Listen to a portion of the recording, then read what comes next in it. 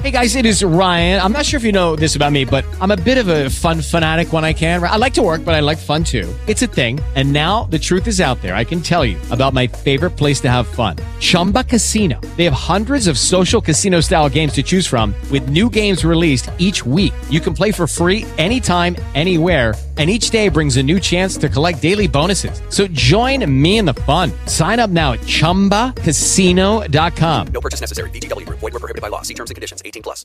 With Lucky Land Slots, you can get lucky just about anywhere. Dearly beloved, we are gathered here today to... Has anyone seen the bride and groom? Sorry, we're here. We were getting lucky in the limo and we lost track of time. No, Lucky Land Casino, with cash prizes that add up quicker than a guest registry. In that case, I pronounce you lucky. Play for free at LuckyLandSlots.com. Daily bonuses are waiting. No purchase necessary. Void where prohibited by law. 18+. Terms and conditions apply. See website for details. Hollywood headquarters. I am your Uber driver for the afternoon. Hi, did you get the address I'm going to? Because I need to change it. Oh, man. I don't have that kind of a hookup on my website. I'm still doing AOL. And I'll yeah. So you don't go out of state? Yeah, no. You know, it's like those phones that they say it's a lower rate and it's only in certain pockets of people. It's like, oh my God, no wonder I went with this. Of course. Fine print. Always read the fine print. That's right. Speaking of fine print, I'm not understanding what this movie is. Mr. Malcolm's List. What's going on here? Well, it's opening nationwide in theaters today, and what's interesting about this film is it was based on a book that was self-published by this author, Suzanne Allain, in 2009. It did quite well and caught the eye of a producer who developed it into a short film in 2019, and that short film was so popular that they then published the book properly in 2020, and now the feature-length film is coming out today. Wow. And it stars Frida Pinto, and you have Theo James and some other stars. And basically, it's inspired by Jane Austen novels, but instead of remaking Sense and Sensibility or Pride and Prejudice or all those period classics, this is a period film that's a romantic dramedy that is a fresh story, and it's really terrific. Man, I just recently read an article that said that dramedies are back in a huge way. Oh, well, Coda did that, didn't it? Yeah, it sure did. Yeah, somebody gets the blame, and I'm going to put that one on that one. Very good. And you know, the list in the titular Mr. Malcolm's List is he's the most eligible bachelor in town in this English and London. It's like 1802 or something, and he has this list of what would make the perfect bride. And of course, there's a girl who feels jilted by that. And then there's some intrigue and some twists and some drama. And it's great. I mean, I really, really enjoyed it. And you couldn't tell that it wasn't a story that had been around forever and ever. And it's beautiful. See, it's like a movie version. It's like a movie length version of Bridgerton. Really? Yeah. See, now you've got my attention because I love Bridgerton. Oh, then you'll love this. Oh, man. See, I love movies like this because it gets inside my imagination and it puts me in a place where I can escape and have a great time. And then I hold on to it and hold on to it for a very long period of time. Mm-hmm. I think good stories do that. Yeah. And another thing, I'm glad that you said that it was a book because the thing about it is I love it when books become movies because it's that one seed because I talk with a lot of these authors and I'll say, hey, look, when this becomes a movie, yeah, from your mouth to God's ear, whatever. But no, It really does happen. It sure does. I feel like that's one of the best ways to mine. I mean, if you look at producers today like Nicole Kidman or other, really smart producers, they're mining books all the time and optioning them. And even if they option like 50 books and a couple of them turn into a TV series or a movie, but that's where they're going to. That's the go-to place. Even if you look at like Broadway musicals, they're all 9 times out of 10 now, they're movies that were not musical movies that are being musicalized, because when a story works with an audience and there's a familiarity, you feel like it might work in another medium. But to go from a book to a short and now to a major motion picture, people are gonna love this, and it's gonna have to become a series on Netflix or something. Possibly. God, that'd be so awesome. I love stories like that. Or a sequel. At least a sequel would be nice. Yeah. So what is The Princess? The Princess starts streaming today on Hulu, and it stars Joey King as the princess. And what's weird about this movie is it's a dark fantasy. Really? action comedy. I didn't laugh.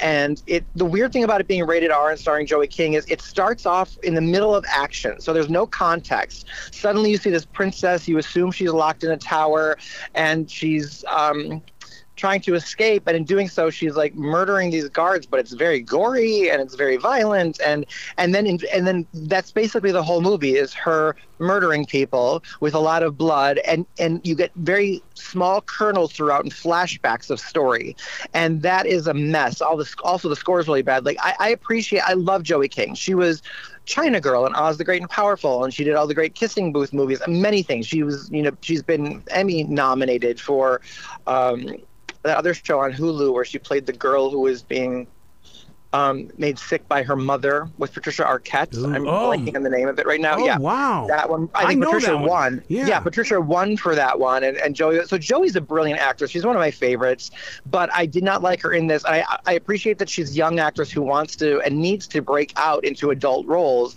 I don't know if she was a victim of the script here or the editing. The score was horrible, but this was not the right role for her or the right movie, I think, even for Hulu. It just, you need to lead with story. You can't lead with action and have the story take a backseat. You need to always lead with story. Do you think this was one of those moments where her agent is going, look, man, we got to toughen you up. We got to get you in an action film. And, Billy Bobby Brown is back, and we can't let her do all the roles. We got to get you into something. Yeah, it could be her. I mean, it could be the agent. It could be Joey herself, who's like, I'm tired of playing teen roles. I mean, she looks very young. And what she doesn't realize, she should probably be trying to play young roles for as long as she can, because when you turn the corner into adulthood, there's no going back. And, we all want to be younger, right? So, but I appreciate she wants to make that transition. It's never easy. It's easier now than it was before for young actors to do that, but she'll do it. This is not going to harm her at all. I skip this movie. It's streaming on Hulu, but not even worth it. You know what I do when you say stuff like that? I go in there and say, let me just go in there and just check it out. Because there's a saying that you once said to me. You said that you review movies. You don't critique them. You review movies. And I thought, okay, he reviewed the movie. I want to go in there. And man, I'll be in there for like 10 or 15 minutes and go, I got to get the hell out of here. Yeah, exactly. Well, the nice thing about being on Hulu is if you've got a Hulu subscription, you don't have to pay for the movie. You can check it out. You can agree or disagree with me. Listen, God bless if you love it. But if you don't, then you can be like, Ryan was right. You turn it off and save the time. I suffer through the thing. I watch it so you don't have to. Yeah, there you go. Yeah. So what else are you up to? Well, I'm very excited that today I'm sharing something really special on my TV segment, and it will be on my website then in a couple hours, which is my red carpet footage from the Judy Garland 100th birthday celebration and fragrance reveal that I attended a couple weeks ago in LA, which would have been her 100th birthday on June 10th. And it was a magical night where not only was this great red carpet, but her family threw a private party where they celebrated her with chocolate. Judy was denied chocolate as a kid because they thought she had a weight problem. So they had chocolates made from a European chocolatier and a chocolate cake. There was a large private collection of her movie costumes on display. There were couture dresses made in a beautifully choreographed fashion show inspired by other movies of hers. There was an original song composed by the songwriters who took the letters of their name, Judy Garland, and turned them into a song. It was magnificent. Yeah. And then the reveal of this fragrance done by this guy, Vince Spinato. Now, let me tell you about Vince. Do you have a minute? Yeah. Okay, so Vince Spinato is one of the world's leading cosmetic chemists, and he's a certified nose. And I had to ask him what that was. A certified nose, basically his nose is insured, and he is like a sommelier for wine, but he does that with his nose for fragrance. So you know how if you've ever gone to a sommelier and they can tell you all the different notes, and when you pick out a wine and you're going to taste this and then, I don't know, I just drink wine. I either like it or I don't. I can't tell you what flavors I'm finding in there, but these sommeliers can. And this cosmetic chemist, so with all fragrances, colognes, perfumes, he did something here where he made it unisex. Judy has a big gay following, so it's for men and women. It's not masculine, it's not feminine. Are you kidding me? It's great. My God. And it incorporates the Judy Garland rose and chocolate and all these other things from her life that she loved. And it was developed with her children, Lorna Luft, Liza Minnelli, Joe Luft. And when they first smelled it, they said, it smells like mama. It's so beautiful. Everyone who I know has sampled it loves it. I've been wearing it. Dad, what do you think? Terrific. All right. See, so there you go. My dad's chauffeuring me to the TV station this morning. It's his first time back since February 2020. Anyway, so you can listen. If you're curious, if you're a fan of Judy Garland like I am, you can pick up the fragrance at judygarlandfragrance.com. It's magnificent. But I will be sharing my interviews from the red carpet today. Was there a part of your creative imagination, and I know you've got a huge imagination, that you wanted to walk up to the fashion that was on display and just have a conversation with it? Oh, yeah. I mean, well, I did get to meet the designer. And so that creative process, I mean, that's where you really appreciate artists. When you see something so inventive and ingenious and you think to yourself, well, first of all, I don't have the talent to create couture or clothing. I can't sew on a button. You know what I mean? But to be able to drape fabric that way, but to look at something that maybe Judy Garland wore in A Star Is Born and create something different, but it also harkens back to, and right away you understand it's inspired by, there's a whole other level of artistry and talent there. Yeah, that's why I've always said that creativity is the addiction. You know what your art is. Go do something about it, and don't silence it. Just understand it. Yeah, and when you're like me and you don't have any talent, you become talent adjacent, and you interview talent. That's what I've done with my life. Well, you know what my mantra is: share your story, or someone will write it for you. So that's my mission: share the dang story. Amen. So that's it. That's going to pop up on your website, RyanJReviews.com, in the next couple of hours. Then. Absolutely. So now let me ask you a question. I've been on one red carpet, and it was when Cars came out, and I mean it's like the top dogs were on that carpet. When you reach out with that microphone, and I try to teach the students at the schools of broadcasting this, you're only given a few moments to get a few words. I mean it's amazing, isn't it? It is. I mean, sometimes you're screaming one question. You shout the question, they come over and give you a yes or no answer, and you're like, "Great, thanks, Madonna." Something you can't use. You know, I've hopped the velvet rope and been thrown out. In case of chasing Madonna. Mm-hmm. I have.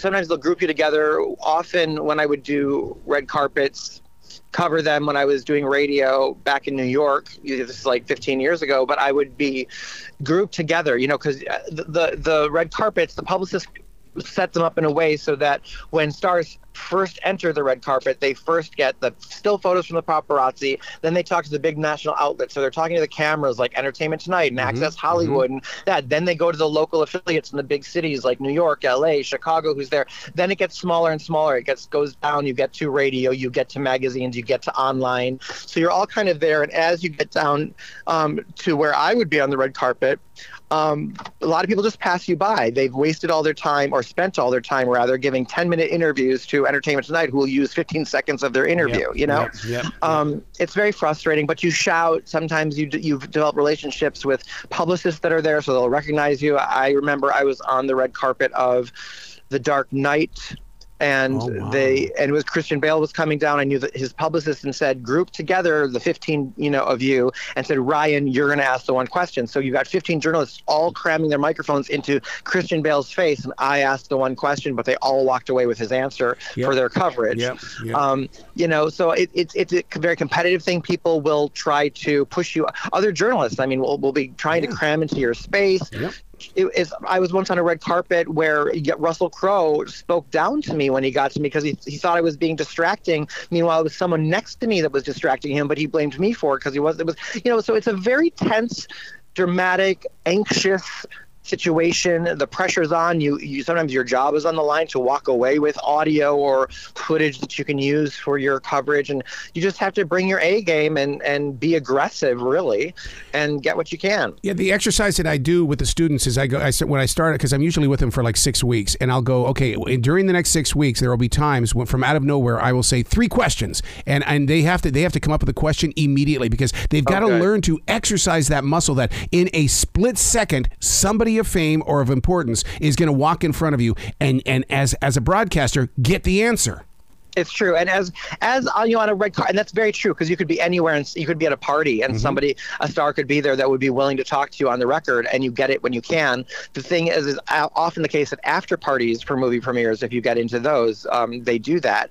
But on the red carpet, you usually have the benefit of seeing the star. You have about sometimes 45 minutes to an hour watching them slowly inch toward you. So you're sweating it out, hoping they'll actually speak to you. But sometimes, the publicist will give you the tip sheet that lists who's going to be appearing. thing. And as was the case for the movie premiere of 9, where I was so excited to see Nicole Kidman, that was one of my red carpet interviews with Donald Trump that night. Wow. I also, talked to the director, Rob Marshall, but not on the tip sheet. Sometimes they'll do this with big stars. Madonna was not on the tip sheet and not doing press. So she was passing everyone by, from the TV outlets to the rest of them. And that's why I hopped the velvet rope and ran after her. And Madonna, one question. And I did manage to ask her daughter Lourdes a question before security got me and threw me back over into my spot. But, again, that was like, I have no regrets, Arrow. RyanJReviews.com.